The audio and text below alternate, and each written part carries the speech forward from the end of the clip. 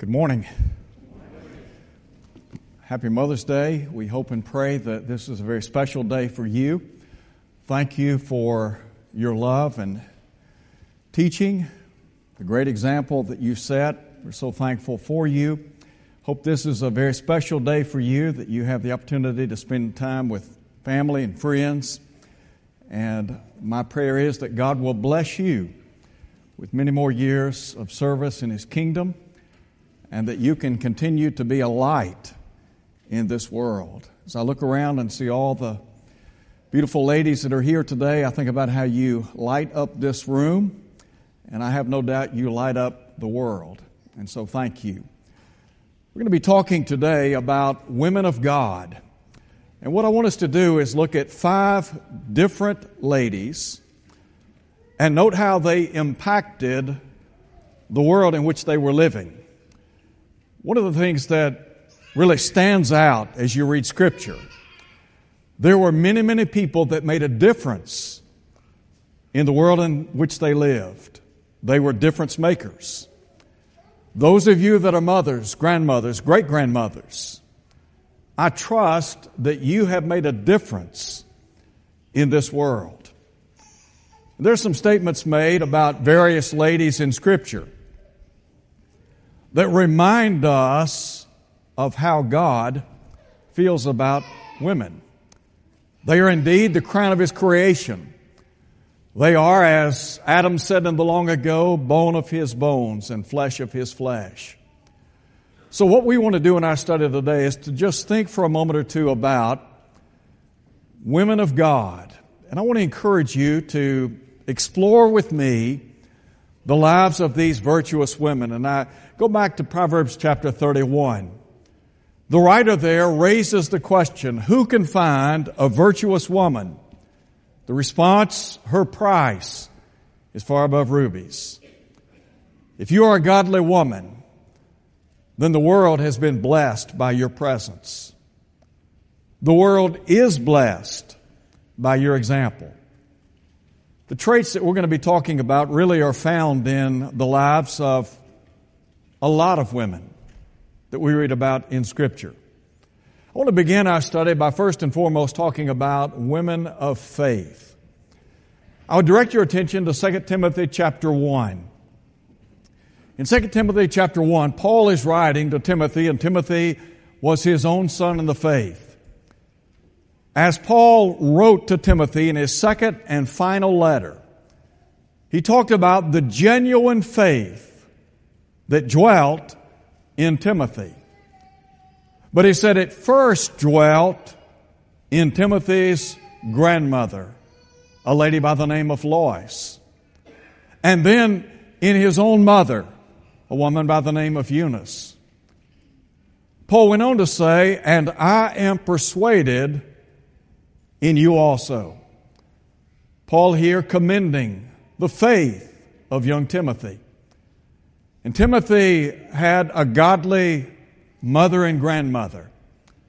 And so as I read this particular chapter, what stands out to me, here we have some people of faith.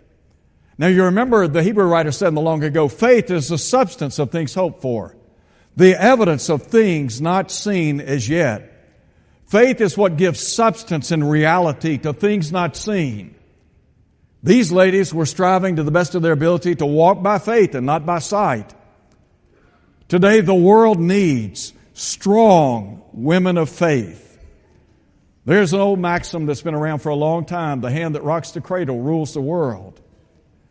Women of faith have the opportunity, the ability, the privilege of making a difference in this world. Not just in how they live, but in the lives of their children, grandchildren, and great-grandchildren. These ladies were people of faith, but more importantly, not only were they people of faith, but the Bible tells us they passed on their faith. As a mother or grandmother, you have the opportunity to impact the lives of your children for good. It's one thing to be a person of faith, but then to take that faith and to share it with your children. Your children are going to know something about Jesus by how you live. They're going to know something about Jesus by the great example you set in the home and as you go about your daily activities. When Paul again wrote to Timothy over in chapter 3, you remember in verse 15 he said, "And that from childhood you have known the Holy Scriptures, which are able to make you wise unto salvation through faith which is in Christ Jesus." So here was a mother and grandmother that had laid a foundation in the life of Timothy, a foundation of faith. Now you remember Moses back in Deuteronomy chapter 6 said to the children of Israel, "Hear, O Israel, the Lord our God, the Lord is one. And you shall love the Lord your God with all of your heart, with all your soul, with all your might. These words which I command you today shall be in your heart." He went on to say, "And you shall teach them diligently to your children. When you sit in your house, when you walk by the way, when you lie down, when you rise up." And the idea is that you're going to take your child and begin molding and making that child a person of faith. By what means? By the Word of God. To those of you who are mothers and grandmothers today that have tried to the best of your ability to pass on your faith, I commend you. Thank you. The world today needs women of faith. We need people like Lois and Eunice. And we need children like Timothy, who became a great example of the faith to those who were about him in word and deed. So, again, women of faith. There's a second passage I want to share with you. First, we talk about women of faith, but then secondly, women of foresight. I want to go back to the Old Testament for a minute and look at 1 Samuel. There's a lady that is spoken of in 1 Samuel by the name of Hannah. The Bible tells us that Hannah was barren. She was childless. She wanted a child, and I suspect that there have been a lot of potential mothers in the world today that have wanted to have children, but for whatever reason were unable to do so. This woman wanted a child. And so what the Bible tells us, she appealed to God. She prayed to the Lord. She fervently prayed for this child. And the Bible tells us that God granted her petition. Now that says something about Almighty God, doesn't it? You remember Peter said in the long ago, "The eyes of the Lord are over the righteous. His ears are open to their prayers." It might be the case that sometimes we feel like our prayers fall on deaf ears, but that's not the case when it comes to God. God hears our prayers and answers accordingly, according to His will. But as you look at Hannah, she is praying to Almighty God, and God answered her prayer and gave her a child. And so Hannah makes a statement that in many ways is remarkable. Now we talk about foresight, having the ability to look down the road. What was her aim? What was it that Hannah wanted above all else? Number one, she wanted a child. Number two, she said, as long as this child lives, he's going to be granted to the Lord. And what she was saying in effect was, Lord, as long as this boy is living, I'm giving him into your service, into your hands. And the Bible tells us over in chapter 2 that Samuel grew in stature and in favor both with the Lord and man. And you can read about Samuel as he is trained or tutored by Eli. What stands out to me about Samuel, he became a remarkable prophet. Matter of fact, Samuel became a tremendous servant of Almighty God. So what's the application to us? We want children. God blesses us with wonderful children. made in the image and the likeness of God, bone of our bones, flesh of our flesh. What would it be today? What would it take today for women to see their children serve the Lord? Well, first and foremost, they have to be women of faith. And then to have the foresight to say, you know what, I want my son or my daughter to be faithful to God one day. There are a lot of mothers in the world today that have seen their children excel academically. And no doubt, great pride to see a child that advances intellectually. Sometimes we see our children excel athletically, and again, that's a great blessing. It's great to see our children do well on the baseball field or in football or whatever their chosen sport. But when it's all said and done, to fervently pray that our children will put God first in their life, that they'll realize the importance of spiritual things. Let me tell you what, go back to that old maxim, the hand that rocks the cradle rules the world. The young people that are here today, some very young, some growing, teenage years and on, they are the future of the church, aren't they? Wouldn't it be great if mothers today prayed fervently to God that their sons would serve one day as a Bible class teacher, or maybe to serve in the capacity of an elder, deacon, to preach, to be a fervent, dedicated servant of Almighty God, and then to pray for a daughter that would demonstrate the virtues of Proverbs chapter 31. Someone who recognizes the value of serving God and living for God. What was it the writer said? A woman who fears the Lord, she shall be praised. Mothers today have the ability to take those children, and children are like sponges, like a piece of clay or putty. And they can begin molding and making that child into a productive servant in the kingdom of God. Hannah had great foresight. We need women today with foresight. Do we need women of faith? Yes, we do. But then there's a third example I want to share with you. This is found over in the book of Luke in chapter 10. And here we're talking about a lady by the name of Mary. The Bible tells us she had a sister by the name of Martha. Martha welcomed the Lord Jesus Christ into her home. Now, can you imagine having a house guest like Jesus? You know, there's some dignitaries in our world that maybe we would be honored if they came and visited us in our home.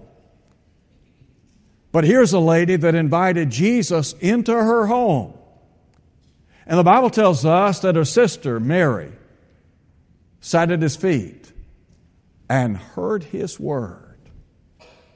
Luke tells us that Martha was busy serving. And as she saw her sister Mary sitting at the feet of Jesus, she turned to the Lord and made a request. She said, Lord, tell her to help me. I can understand that. You know, she's trying to be hospitable and she's trying to get things ready for the Lord. Maybe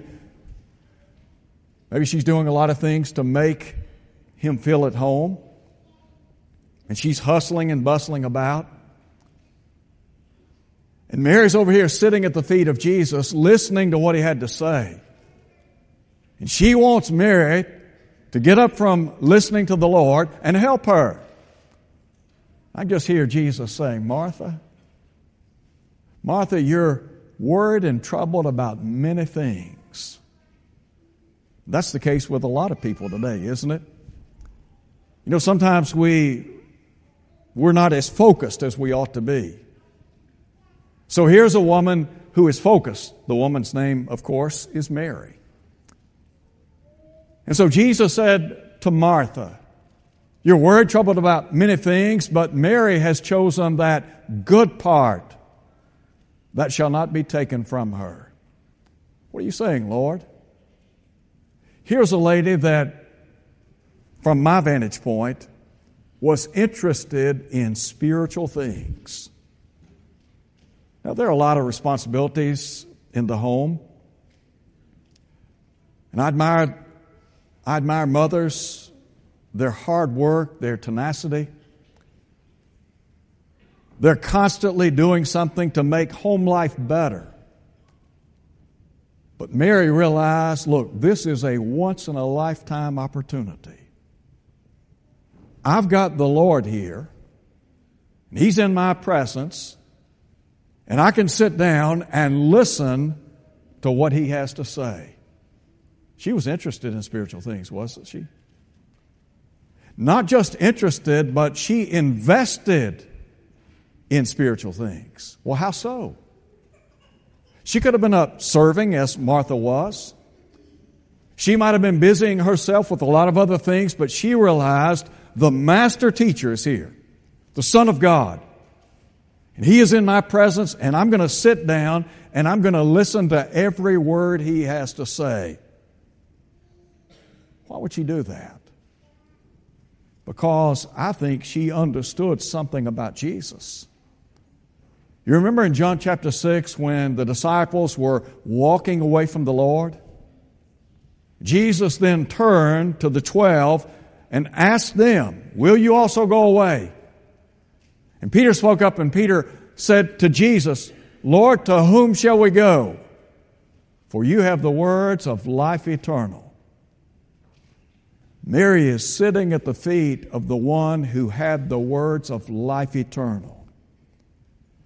In the home, when you pick this book up and you read it, and your children see you reading and studying from the Word of God, maybe in the evening when you have a devotional with them, and you talk about what the Bible has to say about life, what's really important in life. Let me tell you what, when you do that, you're investing in the future. So to be interested in spiritual things and then to invest in those spiritual things. Do you remember the psalmist in the long ago talked about how he meditated on the law of Jehovah day and night? And you recall in Psalm 119:97 when the psalmist said, "Oh, how I love your law, it's my meditation all the day." Now the psalmist there is talking about his tremendous love for the Word of God. And if you want to grow spiritually and maintain focus or aim in life, the best way to do that, read this book. And read this book to your children. Because this book has the words of eternal life.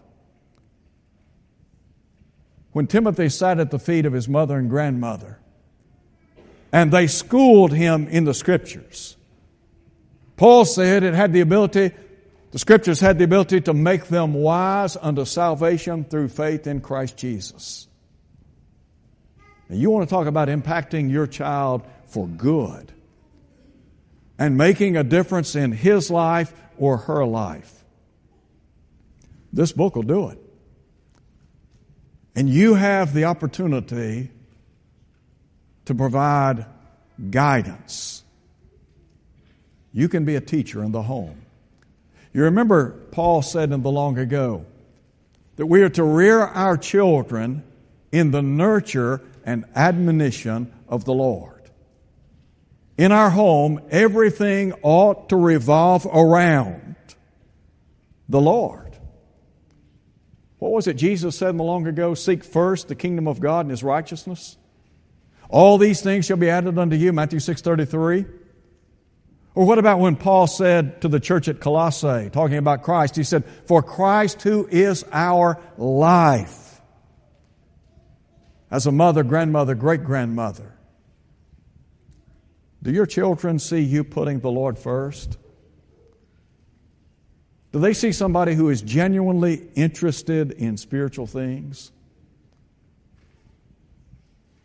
Can they see in you someone who is investing in spiritual things? Look, when it's all said and done, we're going to leave this world. I'd like to believe that I can impact this world for good. I'd like to think that I could make a difference at least in the life of one person. As a mother, you have the opportunity to be an influence in your home. Your son, your daughter, your children can be impacted for good. One day when we stand before the Lord Jesus Christ, it's not going to matter how successful we were in the realm of academics. Not going to matter whether or not we were the CEO of some great corporation. Not going to matter whether or not we were a Hall of Fame athlete, but I can tell you what, it will matter whether or not we belong to the Lord. That's what will make a difference. So, women of focus. And then there's another lady I want to introduce you to, and this takes us to the book of Esther. Women of fortitude. You remember the story of Esther? We don't have time to go into the details. But there was a fellow that had gotten the king to make a law that would impact the Jewish population. In other words, the intent was to destroy, annihilate the Jewish people. So word comes to Queen Esther, and Esther is the queen in the Persian Empire. They're in Susa or Shushan, which was the administrative capital of the Persian Empire. And the Bible tells us that her cousin Mordecai sent word to her that the Jewish people were being threatened with extermination. Mordecai's plea to her was, we need you to intervene on behalf of our people. In other words, you need to go to the king, your husband, and in some way or another, spare our lives.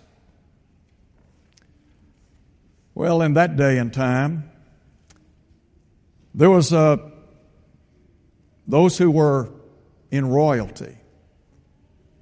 In order for people to come into their presence, they had to extend their scepter. And no doubt this would have been a preventative clause in the event someone tried to assassinate them or hurt them.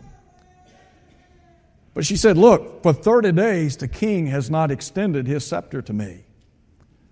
And Mordecai said to her in the long ago, he said, look, if you remain completely silent, relief and deliverance will come from another place. But you and your father's house will perish. In other words, if you don't stand up, you're going to die. And not just you, but your family.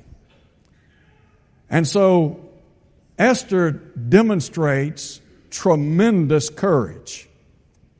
That courage was buttressed by her conviction in Almighty God. The Bible tells us that she sent word to gather the Jews together.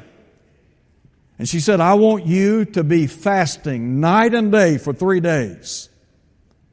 And I likewise will fast. At the end of the 3 days, she said, I'm going to be willing to go in the presence of the king whether or not he extends his scepter. But behind all of that, you remember what Mordecai said to her through a spokesman? Who knows whether you're come to the kingdom for such a time as this? Providentially, Mordecai was saying, look, this may be your golden hour. This is a time when you can shine as a light for God amidst pagan people. She had a lot of courage. You know, when I look around in the world today, particularly in this country, it bothers me, some of the things that I see and hear. And I think about parents, mothers and fathers that are rearing children, some young, some not so young. But the courage to rear your children in the Lord amidst a world of darkness. In a day and time when many people are selling out, not interested in spiritual things, not interested in the God of the Bible, but you in your home are a light for God. And to have the courage and the conviction to deal with some of the issues that our children are facing in this day and time in a very kind, loving, and methodical way. To deal with some of the real issues that they're going to face in this world. And there are a lot of them. But they need to see you as a pillar of strength. Somebody who has the courage and the conviction to navigate through the darkness, using the light of God's Word, and trying to live in such a way so that one day you get to go home to be with God and your children do. Women of fortitude. Esther was a great, great servant of God. It may be that you'll never have the acclaim of an Esther or some of the other women that we've looked at today, but I can tell you this. You have made a difference, and you are making a difference. You can change the landscape of this nation by living a godly life. I'm here to tell you today, we need godly women. We really do. We need godly women who are God-fearing women, who want to live in such a way so that they can make a difference. So I say to you today, thank you for who you are, for whose you are, and for making a difference. It might be that you're here today and you're not a Christian. You've never obeyed the gospel of Christ, and I would encourage you to think about putting your faith in God in action. Obey the gospel. You remember Paul in the long ago as he stood before those people in Athens. He said, the times of ignorance God winked at, but now commands all men everywhere to repent.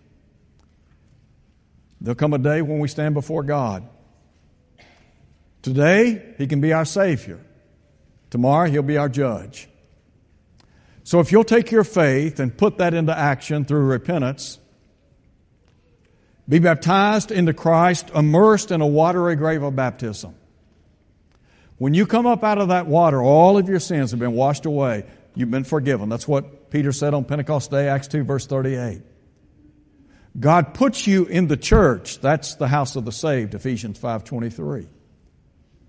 And then to impact the world for good through that new life in Christ Jesus. Where does it begin? In the home. It might be that you're here today and maybe your life's not what it ought to be. Maybe you want to try to somehow get back on track. And you would like us to pray with you and for you with the understanding that God will abundantly pardon. You can enjoy fellowship with Him and His people, and you can enjoy all the rich blessings that are in Christ. I want to encourage you today, please come as we stand and sing.